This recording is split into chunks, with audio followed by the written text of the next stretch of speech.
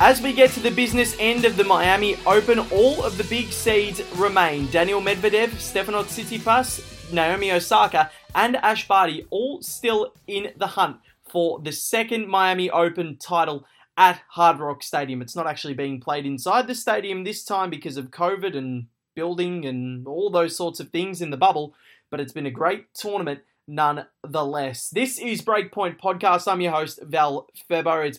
We've got a big show lined up for you today. Nerily Meadows, Australian journalist and broadcaster and host of Ordinarily Speaking, is going to join us to chat about her podcast and the tennis guests that she's had on there this season, including Thanasi Kokkinakis and Samantha Stosur. But before we do any of that and chat about any of the tennis, I must introduce the best impersonation of Daniil Medvedev that there is, Joel Frucci. How are you? Yeah, I'm good, Val. How are That's you? the wrong one. I've gone Daniil Medvedev and he just goes Andrei Rublev. Russian, same thing. Rusty. We should start the show with that very, very soon again. I quite enjoyed that. It's pretty much just becoming the Rublev and Medvedev fan club. Pretty much, and throw Aslan Karatsev in there as well. But how are you? We haven't gotten to that yet. Yeah, not too bad, mate. Not too bad. It's been a busy sort of week or so, but of course we're coming up to Easter, so looking forward to a bit of R&R. I think, a bit of chocolate, and hopefully we'll catch the end of Miami. I think might try and see if I can potentially catch those matches, and if I need to make up some sleep, at least now we've got some time to do it. Exactly right. We have Good Friday, Easter Saturday, Easter Sunday, and Easter Monday all off. So that is going to be a very, very nice weekend. But Joel, it has been a really good tournament in Miami, and the big seeds or the top two seeds in both events, the men's and the women's, are both through. But what's been happening in between those two in both draws has been staggering. And looking at the men's draw, Roberto Bautista Agut, the 7 seed, is still in. But Alexander Zverev falling to Emil Ruusuvuori of Finland. He was awesome, the young Finn. A little bit more personality than what you'd see from the Finnish F1 drivers like Kimi Räikkönen and Valtteri Bottas. But he's been fantastic. Jannik Sinner into his first Masters 1000 quarterfinal. And likewise, Alexander Bublik, who knocked off Australian and one of our guests on this show, James Duckworth, who absolutely demolished David Goffin, the 8th seed. Sebastian Korda, this kid is going to be a superstar. He's won his first top 10 match against Diego Schwartzman. He'll take on Andrei Rublev, who took down Marin Cilic today. Rublev's still in really scintillating form. And Hubert Hurkacz, after a big win over Denis Shapovalov, backed that up with another big one over Milos Raonic. So a lot of players in their first Masters 1000 quarterfinal. I think that's 1, 2, 3, 4 of the 8 left in their first Masters quarter. So it's been an amazing tournament, and even Daniil Medvedev was very close to being eliminated. Did you see how he was walking against Alexei Popyrin? That was a duck waddle. Yeah. If ever I'd seen one. What would have made it more ironic would have been if he had been playing against James Duckworth. Yeah, so true. No, look, I guess we can start there. Yeah, good to see some young blood coming through. We spoke a bit with BP last week. Brett Phillips, of course, the host of the First Serve, that obviously a lot of the bigger name on the men's side of things had pulled the pin. So it kind of leaves things open for a guy like Daniil Medvedev to storm through here. But yeah, it was good to see Alexei Popyrin really challenge him. Francis Tiafoe got far. Jannik Sinner's still in the draw. You see the ever unpredictable Alexander Bublik still in the draw. Sebastian Korda, brilliant win against Diego Schwartzman, absolutely fantastic. He's looking really good. And as you mentioned, Val, Emil Ruusuvuori, you could say he's looking, wait for it, $1 million. Oh no! And then of course guys like Hubert Hurkacz as well, and a really good opportunity for Stefanos Tsitsipas. So look, it's a really exciting field that's left over. So look, where there's omissions from the top, I mean, you never really want to see that for a Masters 1000, but there's certainly been a lot of opportunity in Miami this year on the men's half. Yeah, there sure has been, and I think looking at some of the players that are still left, and I think Sebastian Korda and Diego Schwartzman, who Sebastian Korda has beaten, I think summed it up very nicely and said he plays a lot like Tomas Berdych in the way that he strikes the ball and even his action. And the ATP showed a snippet of both of them together with Korda on top and Berdych on the bottom. And they hit their forehands almost identically. It's uncanny how similar the styles are. And hopefully Korda can win a slam. Well, you'd hope so. And it looks as though the way that he's going, things might open up for him really well. But I think the most impressive thing, and Bastien Fachan put this up on Twitter, the depth in which Korda hits his shots, and it will too. It's not like he's mixing things up. He's hitting the ball hard, but just as deep as some of the big guns like what Novak Djokovic will hit or like what Rafael Nadal will hit on clay, and just get that depth and push his opponent back, and his feel close in is just as good. And this guy's already got a 4th round at a Grand Slam at the French Open. He didn't come to the Australian Open, and he's just kicked off beautifully in 2021, and he really looks the goods, doesn't he? Yeah, he does look the goods, like father, like son, you could say. I'll tell you what, though. I mean, if there was ever a piece of vision, Val, that sort of summed up just how talented this guy is, did you see the footage of him juggling his racket and the balls between points? That was incredible. It's not fair. It's not fair. Yeah. Because I would love to just be able to hit a tennis ball properly, and this guy's just walking around the back of a baseline, Masters 1000, doing that.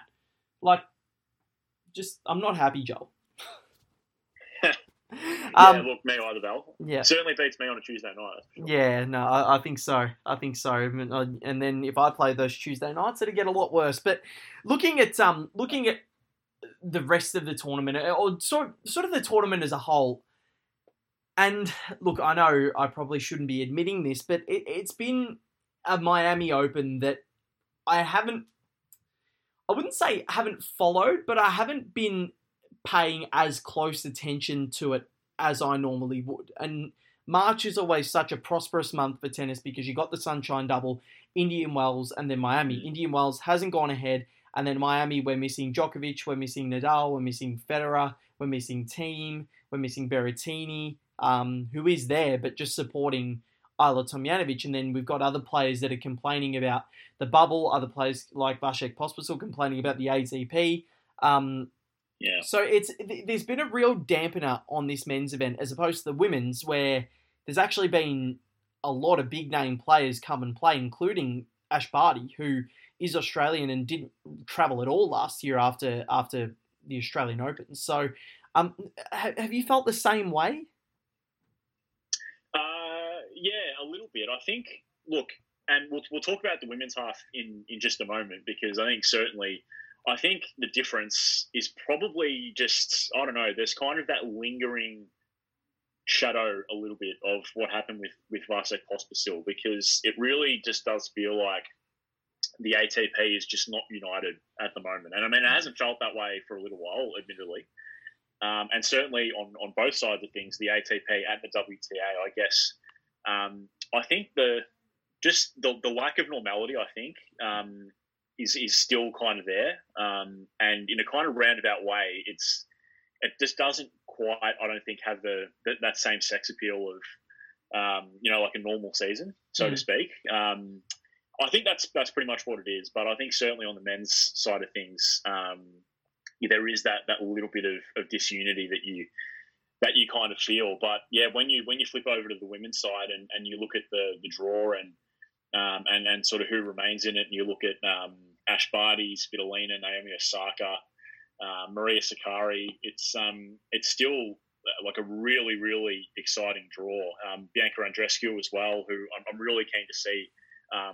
And hopefully she can put together some continuity in a game, because obviously we know what she's been through injury-wise. But, there's I think that's probably the main thing for me. I think it's just that sense of harmony, I think, on the tours, and knowing that certainly on the women's side, clearly, it's more about, at the moment, the actual tennis, whereas there's some politics on the men's side.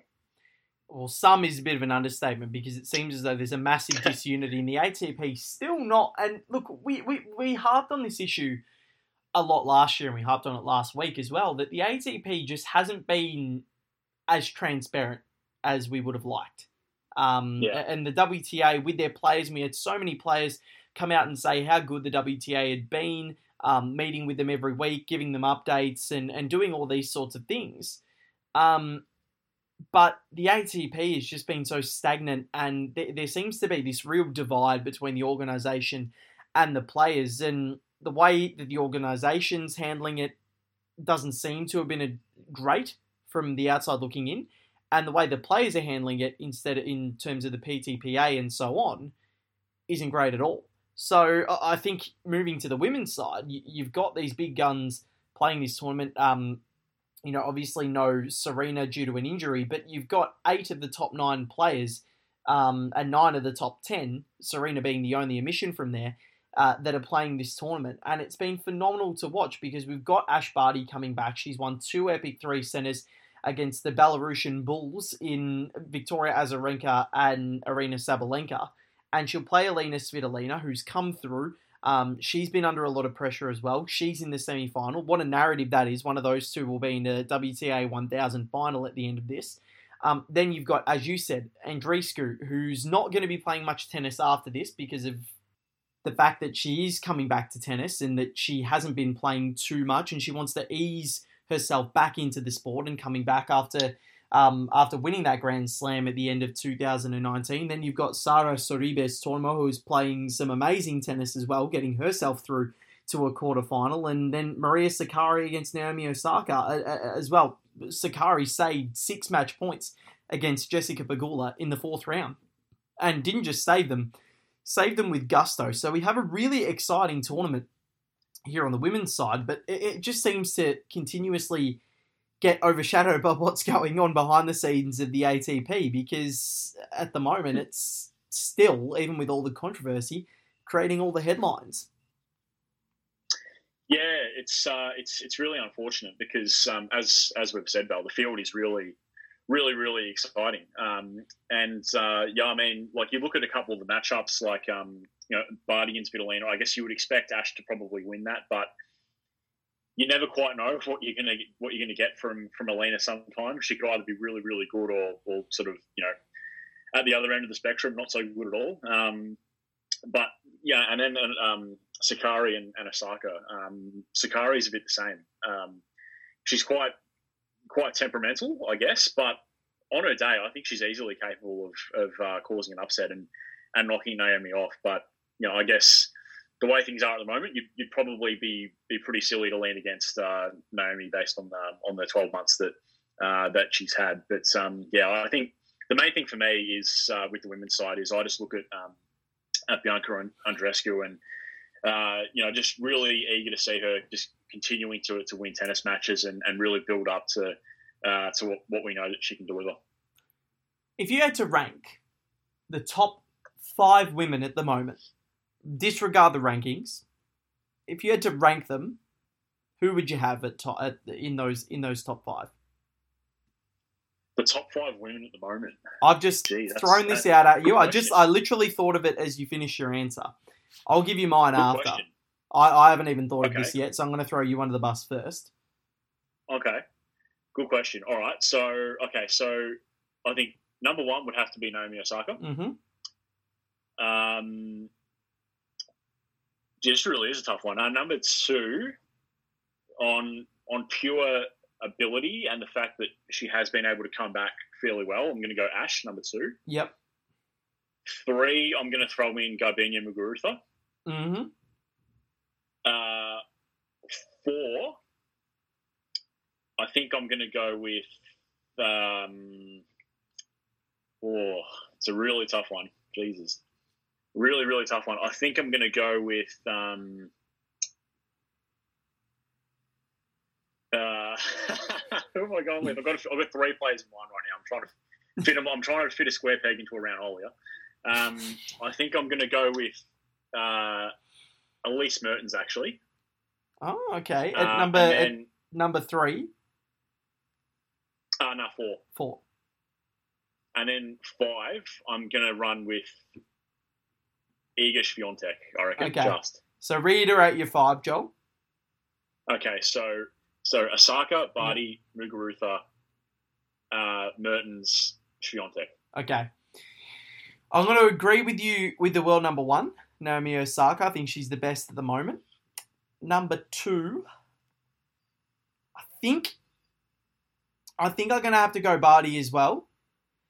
Number 3, I reckon, remains the same in Simona Halep. Number 4, I would have Garbiñe Muguruza. And number 5, I would have Iga Swiatek as well. I think Azarenka, Sabalenka, and Kvitova, all very, very tough to miss out. And same with Jennifer Brady.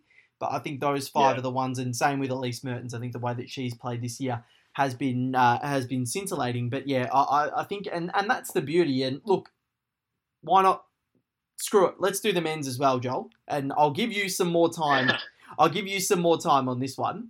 I'll go first with these. But just on current form, I would have Novak at 1, clearly. Medvedev at 2.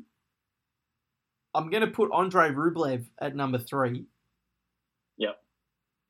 I'm going to put... number 4 is quite difficult.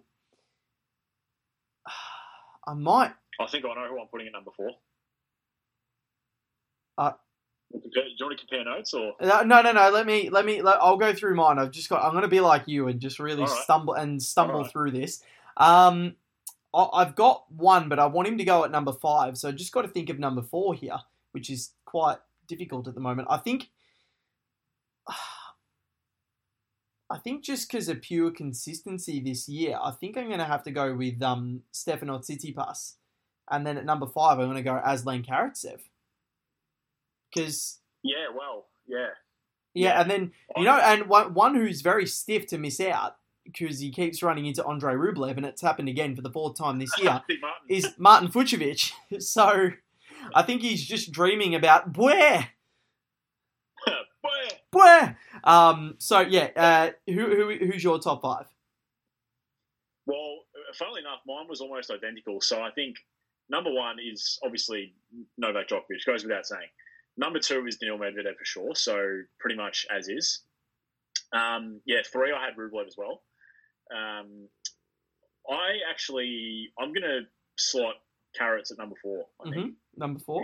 He's just been that good, I think. And then, I think, to be honest, number 5, there's really no one that kind of stands out other than Tsitsipas to fill that last spot. I guess you could maybe make a case for... we've both forgotten about Rafa. No one else. Pretty much no one else. I don't know. Maybe if you wanted to throw a bit of a curveball, maybe you could say Musetti, but that's really stretching it. We've both forgotten about Rafa. Yeah, we did. But no, I think overall, I think that's a fair 5. Yeah, I think so. Because at the slams, you probably back Rafa in a bit more and on the clay. But I think in these tournaments, I reckon he'd be there for the taking, especially with his back injury at the moment. Roger would be there for the taking, just coming back from his injuries. Dominic Thiem just hasn't been himself. Musetti's playing well, but you can't really argue a spot for him to go in. Zverev, like Forrest Gump's box of chocolates, you're just not sure what you're going to find. So I think there's a case you can make for a lot of people to be in that current top 5. But the reason... Yeah, well, exactly. He almost beat Daniil Medvedev, the world number 2, and had his chances to do it. I think there was forced the match to go on an extra hour between match points. So phenomenal effort from Alexei. But I thought that was a little bit of fun, just a little bit of ad-lib predicting or not foreshadowing, but yeah, just talking about what we think or who we think are the form players in the ATP and the WTA at the moment. But Joel, I think it's time to get to our first guest. Now, Joel, ordinarily speaking, this would be the first time in the show where we'd have a guest, and that's exactly what we have now. And if you'll pardon the pun, this guest is one of the world's best broadcasters, and we don't say that lightly. She can do tennis, she can do AFL, she can do cricket, she can do American football, absolutely anything. And she has a great podcast out at the moment, which we can't wait to talk about, called Ordinarily Speaking. Her name is Nerily Meadows. Nerily, thank you so much for joining us on the show. How are you? Well, with an intro like that, I'll stick around for as long as you guys want to talk to me. Brilliant. We'll take the payment under the table, so that'll that'll help big time. But you're in hotel quarantine at the moment in Mumbai, heading into the Indian Premier League. So, quickly talk us through how you're going at the moment, and how long have you got to go, and what's the feeling like? It's not your first time doing it, so you'd be kind of used to it by now. Yeah, this is Hotel Quarantine Edition 3 for me, day 2. I've gotten really lucky that the hotels that I've been staying in are quite spacious and high roofs and big ceilings and things like that. Not fresh air, but, a lot of ability to actually see, fresh air, which I think helps with the mental space. But I've gotten quite good at hotel quarantine. I think, is it weird to say I actually kind of like it?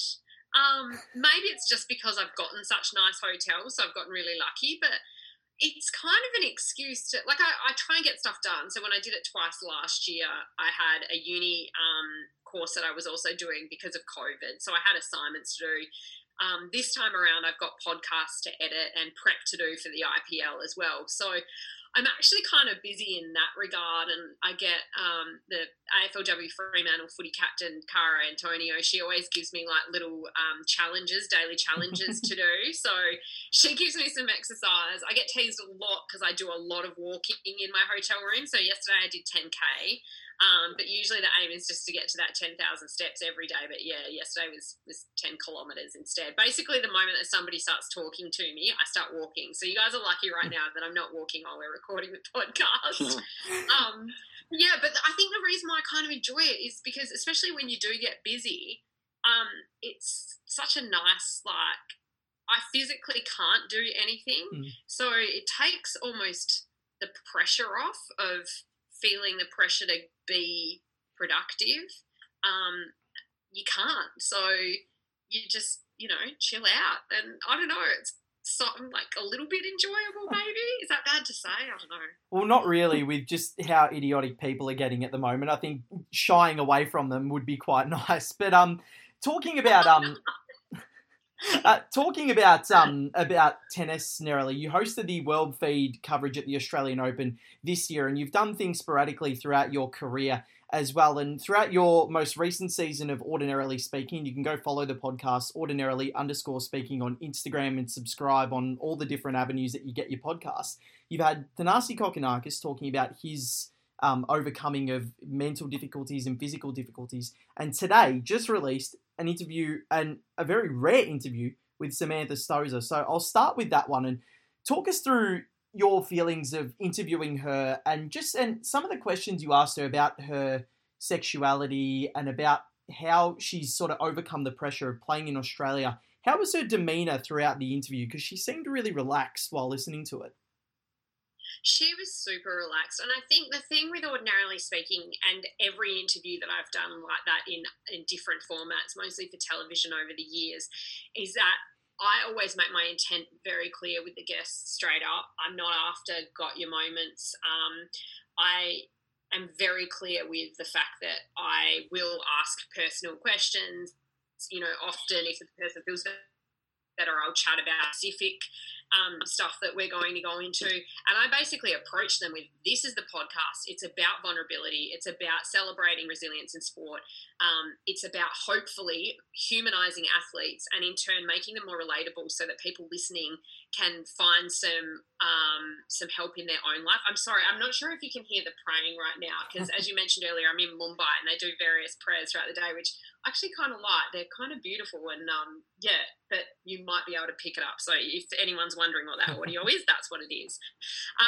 But yeah, I'm really honest with people because it's not the kind of podcast that you go, hey, here's a podcast, will you be willing to be a guest? It's so much more personal than that. So I don't see the point of getting someone to agree with something and then, just smashing them with questions that they're like, hang on, I didn't sign up for this.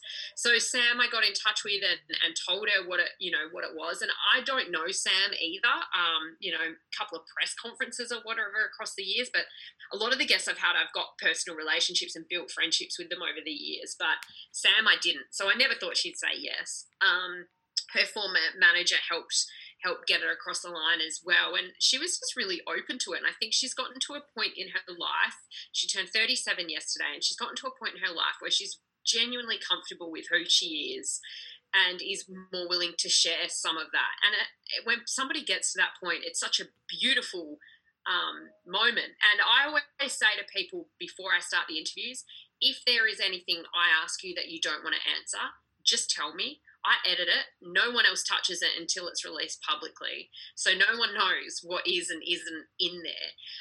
Still to this day, I've never had somebody say, I don't want to answer that, or, take that out or whatever. But I think it's just really important to just give them that security of, I told you that this is not a gotcha thing and it's never going to be that. So if you turn around and go, I don't want to answer that, I'm not going to take it personally. And still to this day, I've never had anyone say that they don't want to talk about it. But I just think if you give them a safe space to be able to have that opt out, it just makes people feel more comfortable that they know that your intentions are pure. And like I say, I just lay it all out on the table. This is what I want to talk about. This is what really interests me. These are the reasons why I think it will help a lot of people. Because let's take Sam Stosur, for example. How many young people, or indeed older people, who are grappling with their sexuality, who, may have families or friends or otherwise who don't necessarily agree with it, to have somebody of Sam Stosur's standing open up herself and say, I've grappled with the same thing and I'm here to tell you it's okay to be you. And the most important thing is to feel comfortable within yourself. To me, like that I just feel like that would be such a huge thing to hear. So, and that was always the main motivation for the podcast in the first place. And I think people like Sam can see that I'm being authentic and therefore she goes, yeah, I'm happy to follow suit and be authentic as a guest.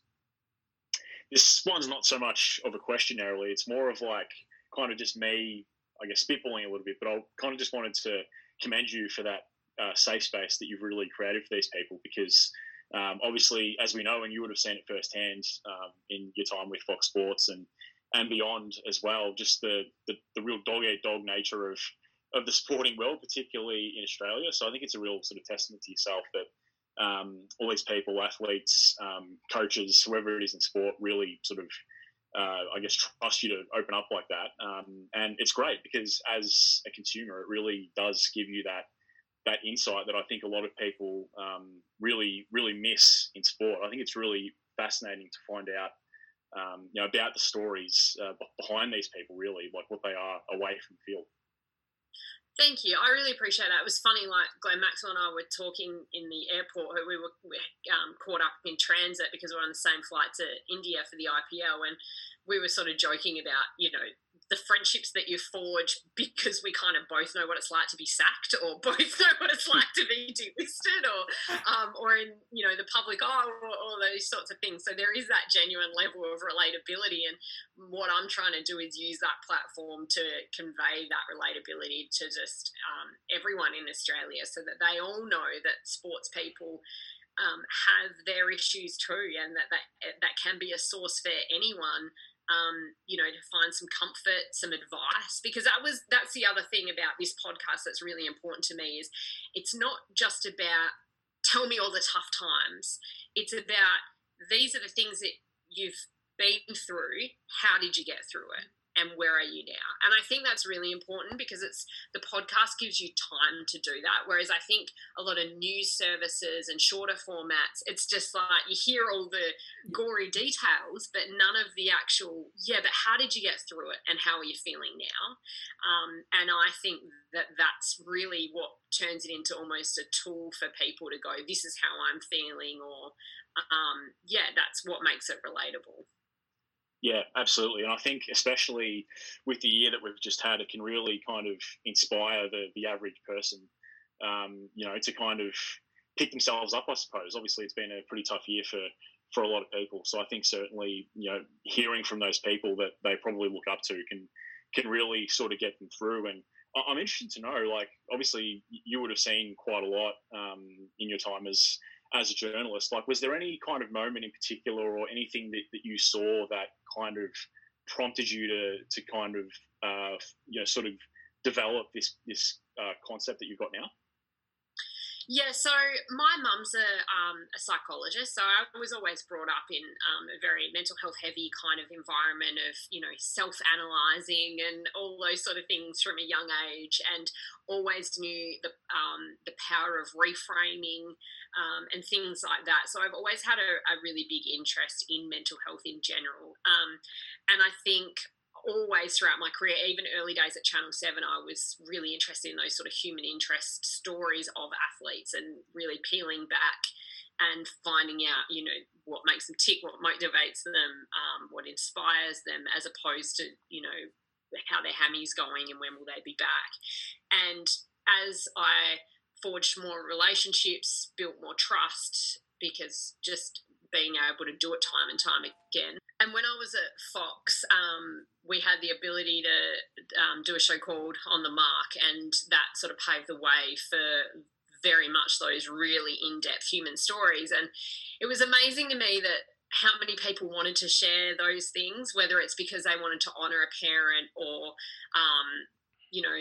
sell a cause and raise money for a cause, or just be vulnerable themselves in the hope that they can help other people. And players were so open to doing it. It was just that there'd never been a real platform before which gives the time and space in order to do it on a regular basis. And so I did it a lot in AFL there.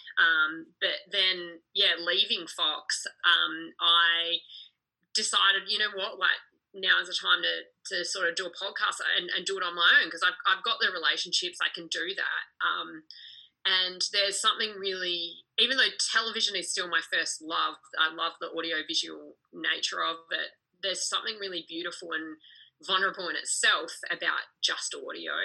And I think because people listen to it in really intimate spaces, they'll listen to it whilst walking or sitting in their car by themselves, or, sitting on a plane or sitting in hotel quarantine. It's those moments where it's, you with your thoughts, and you feel like you're part of a conversation. And there's something I feel like really special about that.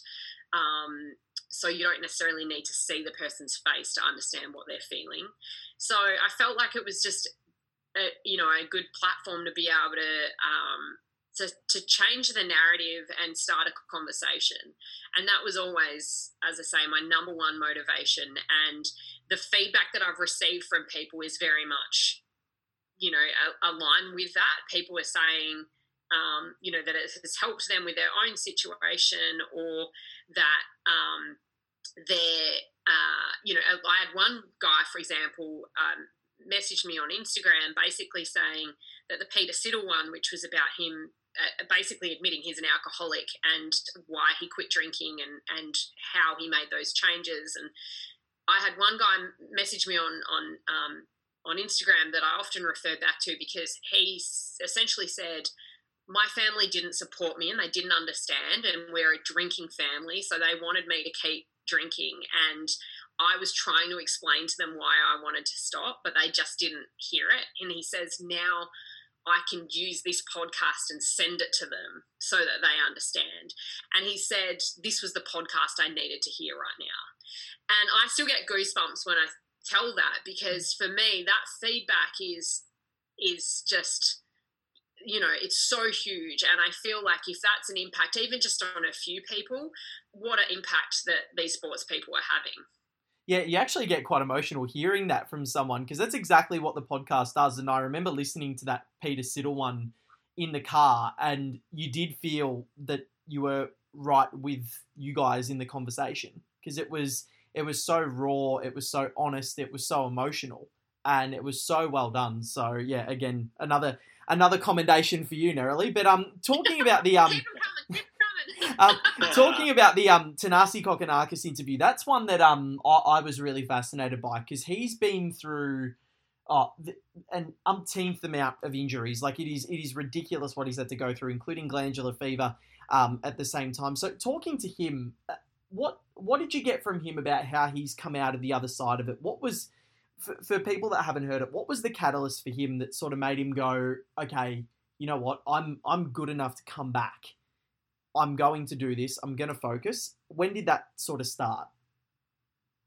Yeah, so Thanasi, once again, I didn't know Thanasi, and his manager helped me with that one, and he gave me the contact details for his dad and his brother, and his coach, and his dad told me very specifically now it is Thanasi, not Tanasi, so call him Thanasi, please. So I was like, yes, Mr. Kokonakis, got it, no worries. Absolutely, and as somebody who's got a different name myself, I obviously am aware of how many times people mispronounce names. But basically, I called them to get an insight, and that really helps me. And I did the same thing with Sam Stosur. That really helps me, particularly when it's somebody that I don't know, because you also want to get the feel for a person. And depending on the different person, you ask different questions, and particularly the starts of podcasts, you want to get them comfortable. So it's really helpful for me to get an insight, not just on stories, but also the feel of the person. And that was really helpful, particularly in Thanasi's case. And he's just such a confident, comfortable guy within his own skin, yet he still had all these mental health issues to deal with due to, a lot of it with all the injuries, as you say, he's overcome. But his resilience in having all of those, but still loving the game and wanting to succeed and being driven to do so is really cool. And I loved Thanasi because he's one of the younger guests I've had on the podcast. A lot of the podcasts is those sort of people at that phase where they're, know who they are a little bit older. So it was great having somebody of his age be so open and vulnerable, and especially because he is, that cool guy kind of thing. I just think the more you talk to people like that, the more it targets people who aren't necessarily willing to be as vulnerable, and maybe encourages them to do the same. So that was really special with Thanasi, I think. Yeah, he was great, and he was really jovial in the chat as well, and sort of very personable as well. So that made it really intriguing listening. But we must ask you just one or two tennis questions before we go, because we have asked a lot about the podcast as well. But who are the players that you, when covering the sport, who are the players that you've loved watching over the years since you've started? Okay, so people, because most of what I do is footy and cricket, right? So I think a lot of people don't understand how much I loved tennis growing up. So just to give you an idea, I always wanted to go to the Hopman Cup, for example. I would have, I got my mum to make me a Southern Cross top for one of the Hopman Cups. Nice. I would take my camera and I would take photos, and then the next year I would get that printed photo and try and get Leighton Hewitt to sign it. He didn't, unfortunately. I was the biggest Leighton Hewitt fan you will come across. Yeah, me too. I was a little bit obsessed with him, and still to this day he's the only person I've ever interviewed that I get a bit girly and nervous around, which is crazy because I've interviewed so many amazing athletes and people from around the world, but Leighton, I just go back and I go, oh, it's Lele. And Pat Rafter as well, loved him. And so I think I was right at that right age when those couple of guys, and obviously the Woodies as well, and, Todd Woodbridge is lovely, and it's lovely working with him now. But when I was a kid, I would watch so much tennis. And one particular story, which kind of goes to show how dedicated I was to the cause, was my parents took me and my friend to Bali at the end of year 11, and it was when Australia was in the Davis Cup final against France, and it coincided with that tie or the final, and I was like, and this is going to reveal how old I am, but I was like, I can't miss this. This is, I'm obsessed. This is not okay. So I got a friend to record all 5 matches on VHS, because that was what was around at the time. And he recorded all 5 matches for me, and I was in Bali for the first time, and I completely, because obviously there was no social media, but I completely avoided all news. If there was TVs on in the airports, I didn't look at them because I didn't want to know who won. And I got home and I got the tapes. It was I think it was three tapes that it took to record the whole final. And unfortunately, I made the rookie error that you young'uns won't understand, but I press play before pressing rewind. Oh, no. Rookie era. See, this younger generation don't understand the adversity that we went through as kids. No, they really don't. Like, I remember those VHS tapes. They were, especially, like, if you press play right at the end, it's like, oh, my God, now I've got to get up and I've got to rewind it. But it's worse than that, because if you press play at the end of a movie or whatever, you're like, oh, so they'll end up getting married. In this particular occasion, I pressed play and all I saw was Frenchmen jumping on each other. And I went... Oh. But such was my dedication, I still went back and watched it all because I thought maybe, just maybe, they were jumping on each other because they won an important match to keep the tie alive and not that they'd won the whole thing. So I still sat down and I watched it all. Unfortunately, we didn't win. But that's how much I love tennis. That sounds... I don't even know if that answered your question, but that's how much I love it. That sounds so much like me, except I'm the other way. I get such anxiety if I'm missing a live sporting event, like if Richmond is playing in the AFL or Roger Federer is playing, I have to know what's going on at that exact time, and I'm the psycho at the dinner table that's just refreshing the scores if I can't be at the game or in front of a TV. So no, I'm right with you there. You can tell if Richmond is playing a week out, Val, just by you texting about a week out. I used to play netball and soccer on the Saturdays, and it was the days that there was like Sports Day, I think it was called, hosted by Bruce McAvaney, and so it would have all the hosting and throwing of different things, because this is pre every game being live on every channel kind of thing. And they used to have a ticker down the bottom that gave you the results. So I would get home, basically I would record Fremantle's games on VHS when they clashed with my own sporting events. And then I would get home, but this game would still be going, but I'd still want to watch Bruce talking about other sports. So before I turned on the TV, I would get masking tape and put it across the bottom of the television. But if you only put one layer, you could still see through. It was still translucent. So I'd put double masking tape across the ticker and then turn on the TV. And then, because they would always give we're about to check out the scores, look away now. When it was free, I was like, la, la, la, la, la, la, la, la. And then I would start watching it. So I was pretty dedicated to not finding things out, but this was, once again, pre-social media, because I am very old. I think we need, Joel, every week, life hacks with Nerily Meadows, because that is absolutely brilliant. That was super tactical.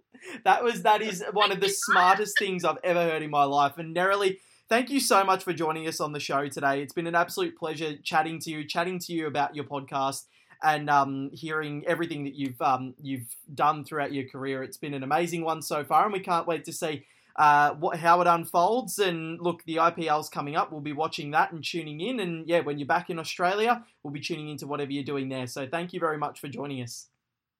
Thanks so much for all the kind words as well, boys. It's been fun. Nerily Meadows there joining us on Breakpoint Podcast. What an absolute superstar she is. And you can tune into Ordinarily Speaking via your favourite podcast app, Spotify, Google, Apple Podcasts. It is on wherever you look. It's an amazing, amazing show, and you can follow it on Instagram, ordinarily_speaking, and at Nerily_Meadows on Twitter as well, if you want to catch up with all the things that she's doing over in India for the Indian Premier League, which we will be tuning into. And Joel, it is, well, without further ado, Benoit of the week. And after your nomination last week for your just sheer mispronunciation of the ATP chairman, what did you call him? Guendouzi. Yeah. Absolutely. You know the soccer player, Matteo Guendouzi? No. Absolutely no idea. Absolutely no idea who he is. It shows my the novice that I am in terms of watching soccer, and yeah, absolutely no clue. But look, I'm going to take the reins this week, and what I think I just saw a nomination that could definitely get this. In Subway New Zealand have released a coriander cookie. What the hell? I couldn't think of anything worse, and Subway cookies are delicious, but a coriander cookie is absolutely effing disgusting. And Yeah, I wouldn't be touching it with a 10-foot pole. So I'm going to, I'll throw the actual nomination over to you again, and just to give you a little bit of redemption for last week. So go for your life, Joel, and dazzle me. Yeah, okay. Well, I was going to say this is a groundbreaking Benoit because it's the first time that we're giving it to an actual inanimate object. So Benoit of the week this week goes to the Ever Given, which of course was the ship that got stuck in the Suez Canal in Egypt, and it's just recently been refloated. But it's just quite an incredible story. So the ship, big old ship it is, somehow got stuck in that canal, and supposedly about 420 vessels, got stuck in the queue waiting to get through this canal, which is kind of hard to believe. And as an extension to that, they reckon about $15 million lost per day. So that is just an insane number, and it's fair to say that you would hate to be the captain of that particular boat. Imagine you are the captain. You got to go into the board meeting, going with all these documents, and how do you possibly explain yourself? You can't. Just go full Homer Simpson. It's my first day. You'd hope it was. You would, but then in Taiwan, a truck with the same branding ended up sideways on a freeway and blocking the entire freeway while the canal was blocked. So not a good day for them. And jeez. I'll tell you what, Val. I'll tell you what. For anyone that listens to this in Melbourne, you'll understand this. I really hope for the life of me that the Ever Given doesn't grow wheels and try to navigate the Montague Street Bridge. Then we're in serious trouble.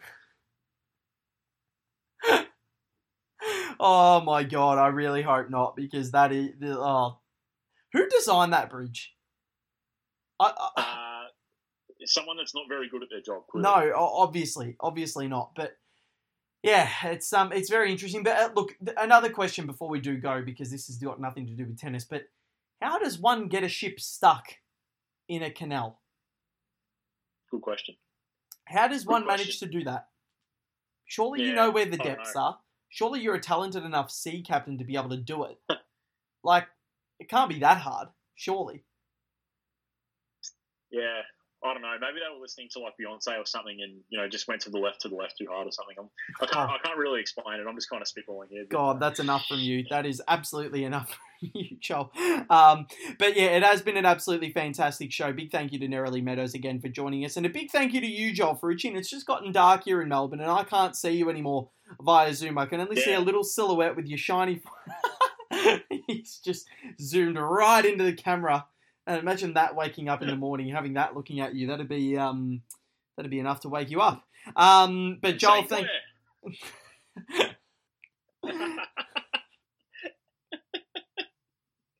Shut your fuck up, Joel. Let's go. Oh my God, we're getting way too much out of these Russians at the moment this year. Joel Ferrucci, thank you very much for joining me on the show. It's been an absolute pleasure as always. No worries, mate. See you next week. See you then. And yeah, bring your A form, because today we've both not been on it. We've been the low blows have been there and the low hanging fruit's been there, and we've both taken the opportunity. But Joel Ferrucci there joining me. And remember, you can follow us on Twitter at Breakpoint Pod, Instagram Breakpoint Podcast, Facebook the exact same as Insta, and you can subscribe as well on Whooshkaa, Apple Podcasts, Google Podcasts, and Spotify as well. Wherever you get your show, we are there. It's been Val Febo and Joel Ferrucci talking all things tennis and a little bit of Russian slang as well. Have a good week.